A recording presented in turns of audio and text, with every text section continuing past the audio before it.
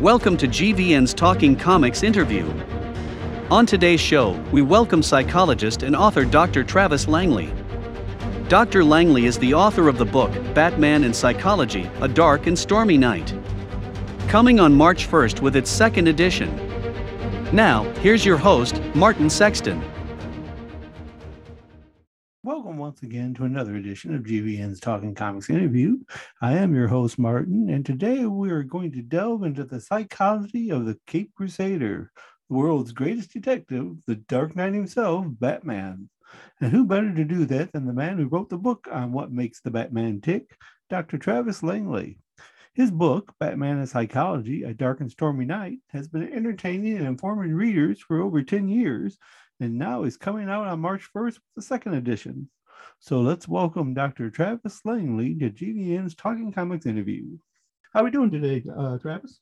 All right. Thank you for having me here. All right, appreciate it. Okay, so let's start with a little bit of background. So, as a psychologist, what made you decide to delve into the enigma that is Batman? Well, if you're going to talk about the psychology of a superhero and his enemies, you start with Batman. Yes, when I took an interest in Batman, I don't remember. My baby book genuinely shows on 2 different pages that Batman was one of my earliest words. So I've always loved Batman. And when the idea came to me in 2007, it was because I had been teaching a psychology and literature course. The person who used to teach it had retired. So I had all the students analyze different characters in different ways. And to show them how to do the work, I did the assignments myself with Batman as the example. I didn't always show them what I was doing because it was more than I wanted them to inflict on me, more than I wanted them to do. But I also went to the Comics Arts Conference, a scholarly conference within San Diego Comic-Con for the first time that year. And I thought, I want to be part of this. I need to take these things I've been doing and write an article about Batman. Within a year, I had so many ideas. I need to write a book about Batman. And it has remained popular for a decade. That's why we've got a second edition coming out. Right. And I having read through it, I can see why, because he's a fascinating character anyway. And of course, probably the one thing that makes him, especially for someone who's studying the psychology of him, as unlike us who has a sort of a finite story, his story is continually going on.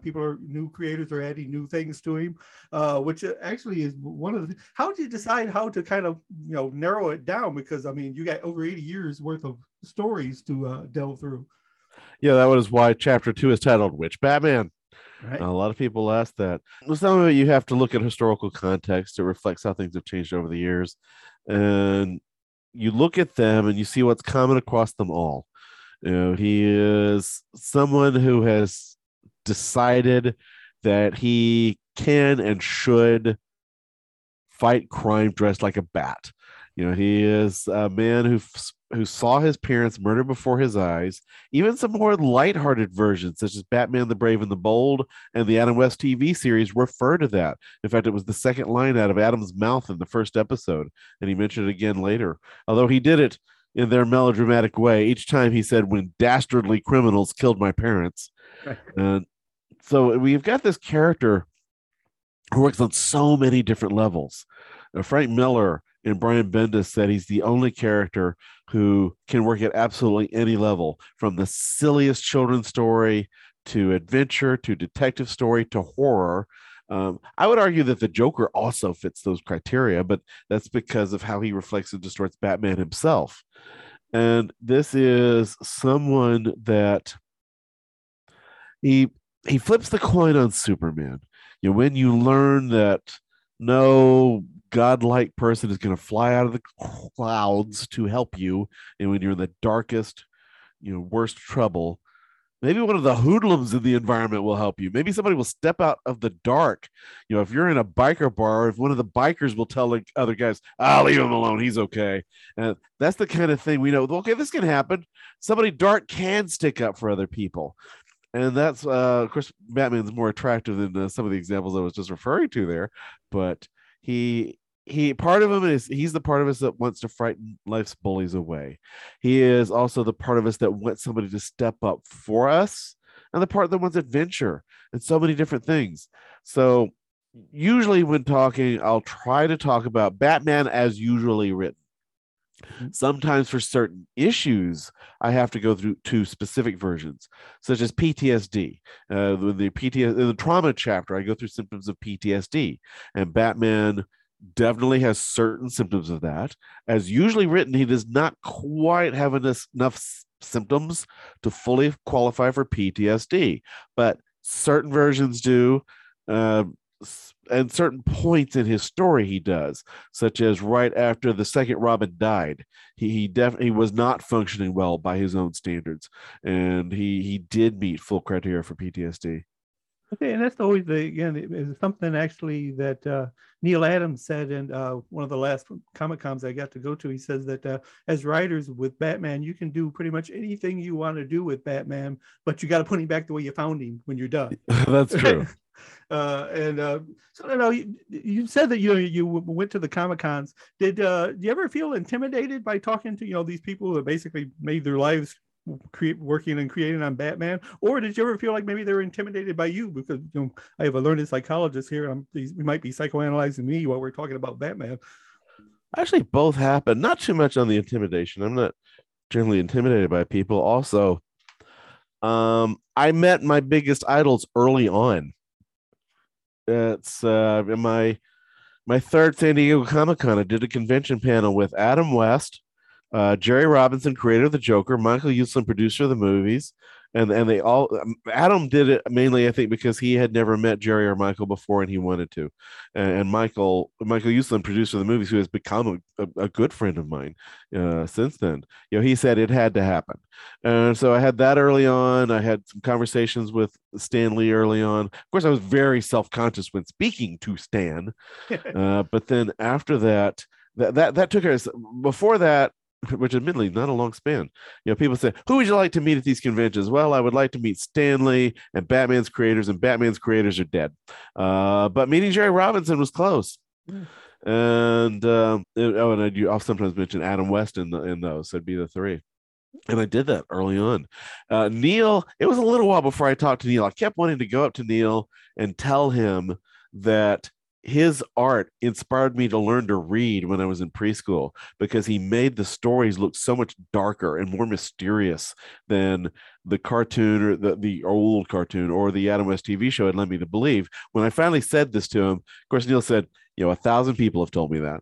It's like, now the other part of what you asked about people intimidated by us, actually there are people who are intimidated by the scholars, especially 10 years ago they were. I don't think that's as much an issue now, because there's been so much more of it and so many more interactions. But there are writers and artists who are intimidated by the scholars.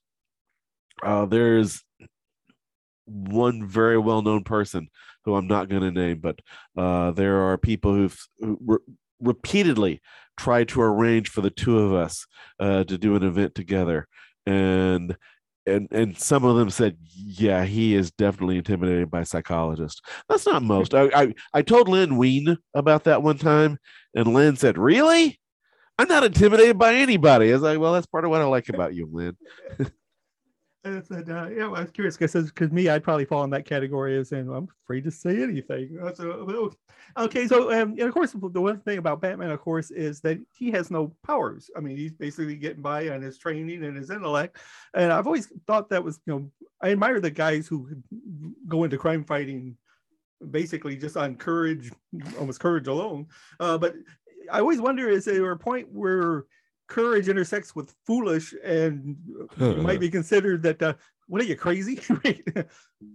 It definitely can. And Batman knows there's something crazy about what he's doing. That's part of what shows that, well, he's not psychotic, because he knows he's doing a crazy seeming thing in order to shake up the system that he's dealing with. There you go. It's like, who wears a mask? Well, there are times in world history when people need to wear a mask. Who takes the law into their own hands? Well, if you're in some of the, out of some countries, say, or times in history when all the authorities are corrupt, what do you have to do? And it can be a very difficult situation. So it really depends on creating a climate in which it makes sense. And back when the comics first started, the police were not doing well against the gangsters of the time. Now, over the years, it got a bit sillier because it was a bit harder to justify these people still running around in those costumes. But in the 80s, Frank Miller established that Gotham had the most corrupt police force in the world, or in the country anyway, and the most corruption at every level of authority. And in doing so, he created an environment in which Batman could make some sense. Another thing, you mentioned actually Gotham. Gotham, does it play a part in how Batman, as you said, because it has a reputation for crime, and even in Scott Snyder's acclaimed Court of Owls story, Gotham played an important part in the narrative, where Batman found out that while he thought he knew everything there was to know about Gotham, he was eventually proven wrong, that there was things going on that he wasn't aware of.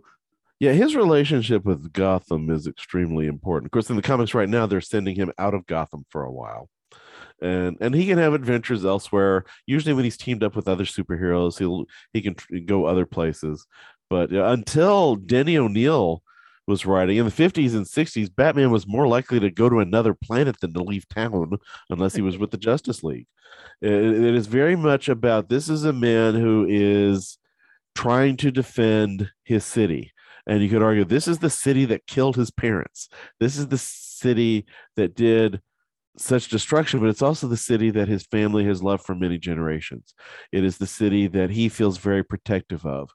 And that relationship is very important for making sense of, how can a guy do this? So, I mean, you did a nice job of kind of covering a good part of Batman's Rogue Gallery. And if you had to put them in a category, do you think there's any certain theme that is common amongst all of, or that you maybe the ones you covered, of Batman's Rogues Gallery of villains? A theme? Halloween. Halloween is a theme across his villains. Halloween with its scary figures, its costumes, its puzzles and mysteries. One way or another, across his enemies, they can fit these things. You might want to argue a couple. It's like, well, they still have costumes. Poison Ivy originally was not somebody with superpowers. She was somebody with her poison ivy costume who was an eco-terrorist and doing something different. And Ra's al Ghul, some sources will say Ra's al Ghul, Denny O'Neil, and Batman the Animated Series say Ra's al Ghul. So when in doubt, go with Batman the Animated Series. But Al Ghul, he's different. With him, essentially, Denny was introducing a Bond villain into the Batman stories. So he's an unusual one in that regard. And it's amazing that he has held up, as such an important part of Batman's Rogues Gallery over the years. But outside him, Halloween is the one thing you could look at for the theme across those who've really stood the test of time. And of course, my favorite has always been the Joker. And his relationship with Batman is all got all kinds of complicated. And I thought it was interesting as I was preparing to talk. Said I was looking back. Said like in the Lego Batman, Zach Galifianakis' version of Joker basically was upset because Batman didn't consider him his number one villain. And it basically kind of hurt his feelings. And in The Dark Knight, Heath Ledger's Joker, Batman's want to know why he was wanting to kill him. So I don't want to kill you. So I need you. You complete me. And of course, even Mark Hamill's Joker in the animated series was upset when appeared like a Joe Schmo had killed Batman. Said that's not what's supposed to happen. I don't even think he really wanted to kill him. But if somebody was going to kill him, he wanted to do it, and he didn't want some guy off the street doing it. So they had a really weird connection, and I'm surprised you could write probably a whole book just on Joker. The Joker psychology, evil clowns and the women who love them. Well, see, now had I okay, so you did write it away. So, well, for all you audiophiles out there, my man Travis just brought out his book on the Joker. So it's a good lesson for me that next time I'm talking to an author and we're talking about a specific book he wrote, that it doesn't hurt to go ahead and check back what he had written previously. It's going to look like that was a setup, but I guarantee y'all out there it was not. Okay, No, so that is the one that people had asked me more over the years than anything else. I mean, I've had a dozen books since Batman, and people would ask, "Are you going to do on Supernatural? Are you going to cover Game of Thrones?" And we've done those. But the one people had asked me about more than anything else was if I was going to do a book on the Joker. And for a while, part of my thought on that was, well, obviously we can easily fill a book, easily. But I felt like something was missing because you don't know for sure what's going on inside the Joker's head. And finally, when the publicist from the publisher said, "Why don't you make it about the Joker and Harley?" I was like, well, yeah, even if it's mostly about the Joker, if we give Harley some substantial attention in there somewhere, that does give us something that's more grounded. That does give us, we do know more about what goes on with Harley and her motivations and wishes and desires. And we can even end the book with something a little more upbeat, because the last chapter is about therapy, different types of therapy. And I've got 10 different therapists weighing in on, it's like, with this type of therapy help the Joker? No. With that one? No. With that one would make him worse. But if Harley's ready to progress and want somebody to talk to and maybe getting social support from the most meaningful people in her life, there are some that could help her. I'm not really surprised that you did tackle a little bit about what does Batman kill people? Actually, I have to in the second edition. Uh, in the second edition, which comes out in March, I've got a whole chapter on that. Okay, so you didn't cover that in the first edition then? No, but in the past decade, mainly because of the Affleck version, people have really gotten to discussing that. So in the second edition, there are in the Which Batman chapter, I get into some of the newer versions. Like I'll talk about the Affleck version. I'll refer to the Kevin Conroy live action version from Crisis on Infinite Earths on the CW. The Lego Batman, which is Lego Batman movie is one of the best character studies ever of this character, surprisingly. And I had to make room. I took out the humor chapter, but I'd covered enough of that material in the Joker book. It's more like it moved from one book to another. So 2 new chapters. One is about Batman's views on killing and guns, and the other one is about Batman's power to inspire people. First, characters within his own world and people within our world. How people may find this character something that helps them find motivation to get through challenges. Paul Dini, a writer from Batman the Animated Series and comics, he was mugged once upon a time and brutally injured, and it was years of recovery, and it was very hard, and he was having trouble. He was thinking, how can I write about this character who saves people when nobody stepped up to save me? But he got to having mental conversations with superheroes. And one that really stood out was Batman became his mental drill sergeant to tell him to get up and find strength and keep going. That's pretty much what I got. But before I let you go, okay, like I said, apparently you've written about the Joker, you've written about Batman. Have you considered? I mean, and apparently people are asking. Yes, about whatever this. It is. Yes. But okay, so as far as like I said, I always found Ben Grimm from the Fantastic Four to be an interesting character. Is there a character that you haven't done that you would consider delving into? I've got a list, and I've got a priority list. In fact, I was talking with the acquisition editor at my publisher yesterday, because while we weren't putting new books out during lockdown, so we haven't had new ones since the Joker book. Now we're working on one right now for a Stranger Netflix series. Some people will figure that one out easily enough. And then he was asking, so I was saying, here are the ones that the people who contribute to the anthologies really want to write about. Here's one I really want to write about. And we had specific things that are coming up in the next 2 years in terms of media, and why those would be good ones. And then there are ones that I want to get to sometime. It's a matter of working together with a publisher, decide when is the right time to do a book on Superman. When is the right time to do a book on Spider-Man? The right time to do a book on Spider-Man would have been a couple months ago. But that was the work would have been during that period when we weren't working on them. I would love to have had my Spider-Man book out right before No Way Home. That would have. So of course, again said that. So are we going to see one?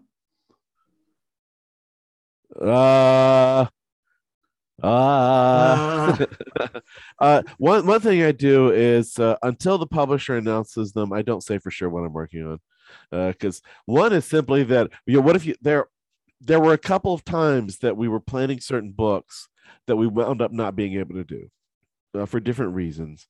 What if you told somebody we were working on these and then you find, oh, we can't do this. I'll give you one example. We were going to do a book on Harry Potter. And as I see now, there had been somebody else did a book on the psychology of Harry Potter back in 2006, 2007. The psychology of Harry Potter, an unauthorized examination of the boy who lived, but it didn't cover it all. It came out before it all ended, so before the last book and before before many of the movies, and of course then we've got sequels and so forth. So there's plenty to talk about, and we've got a whole lot of controversy that we can fit in there now. So we have things we could talk about that weren't there, and we'd agreed to do it. We were drafting papers, and there was a reason we couldn't do it. For completely unrelated to us. It had, how far do I go with this? Oh, whatever. It's the publisher. Well, actually, you don't know which publisher I'm talking about. So, No, I do.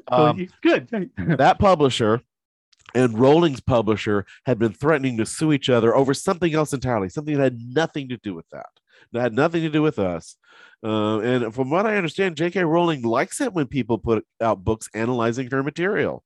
But because of that issue between the two publishers that contract, we could never do the Harry Potter book. I think that makes sense. At least not with them. Right. So like you said, the second edition of your book is coming out, and that is coming out, I believe, March 1st. March 1st, yes. Yeah. So where can our followers go to pick up that copy? Amazon. It'll be on Amazon, Barnes & Noble, all over the place. You can get through the Turner Publishing website. It's wherever fine books are sold. That's my line. That's why I so go find it wherever fine books are sold. Okay, so of course the Batman comes out March 4th. Well, no coincidence. Yes, and that is not a coincidence. Right. I think not. Okay, so do you have any? Do you have any idea of what you kind of would hope to see in the new Batman? I want to see a smarter Batman. The movies have not generally made him as smart as he is in the comics. And I even know my friend Michael Uslan, producer of the movies, he has said publicly numerous times that he wants to see a film version in which the director and script writers make Batman smarter. And from what I gather, I think we are going to see a smarter Batman this time. But that was always the idea that I got. They were going to emphasize the world's greatest detective part. Mm-hmm. So I would hope that it would kind of emphasize his intellect in this particular movie, even though it's there'll of course be plenty, and I've seen some of the trailers where he beats the crap out of people, so there'll be plenty of that. They also he's struggling with his own anger. And it is in there that he is trying to figure out how to contain himself and how to make sure he does not go over the edge. Thanks, because I've been looking forward to it, so we don't have that much further to wait. Well, I appreciate it, Travis, and we will, of course, be following the book quite closely. And any other books that come out, I'm going to go pick up the Joker book because I didn't realize that was even a thing. So that should be fascinating. And I appreciate your time. Sure. Thanks. This has been fun. Thank you for listening to GVN's Talking Comics. Please come back again. Talking Comics is a production of Geek Vibes Nation.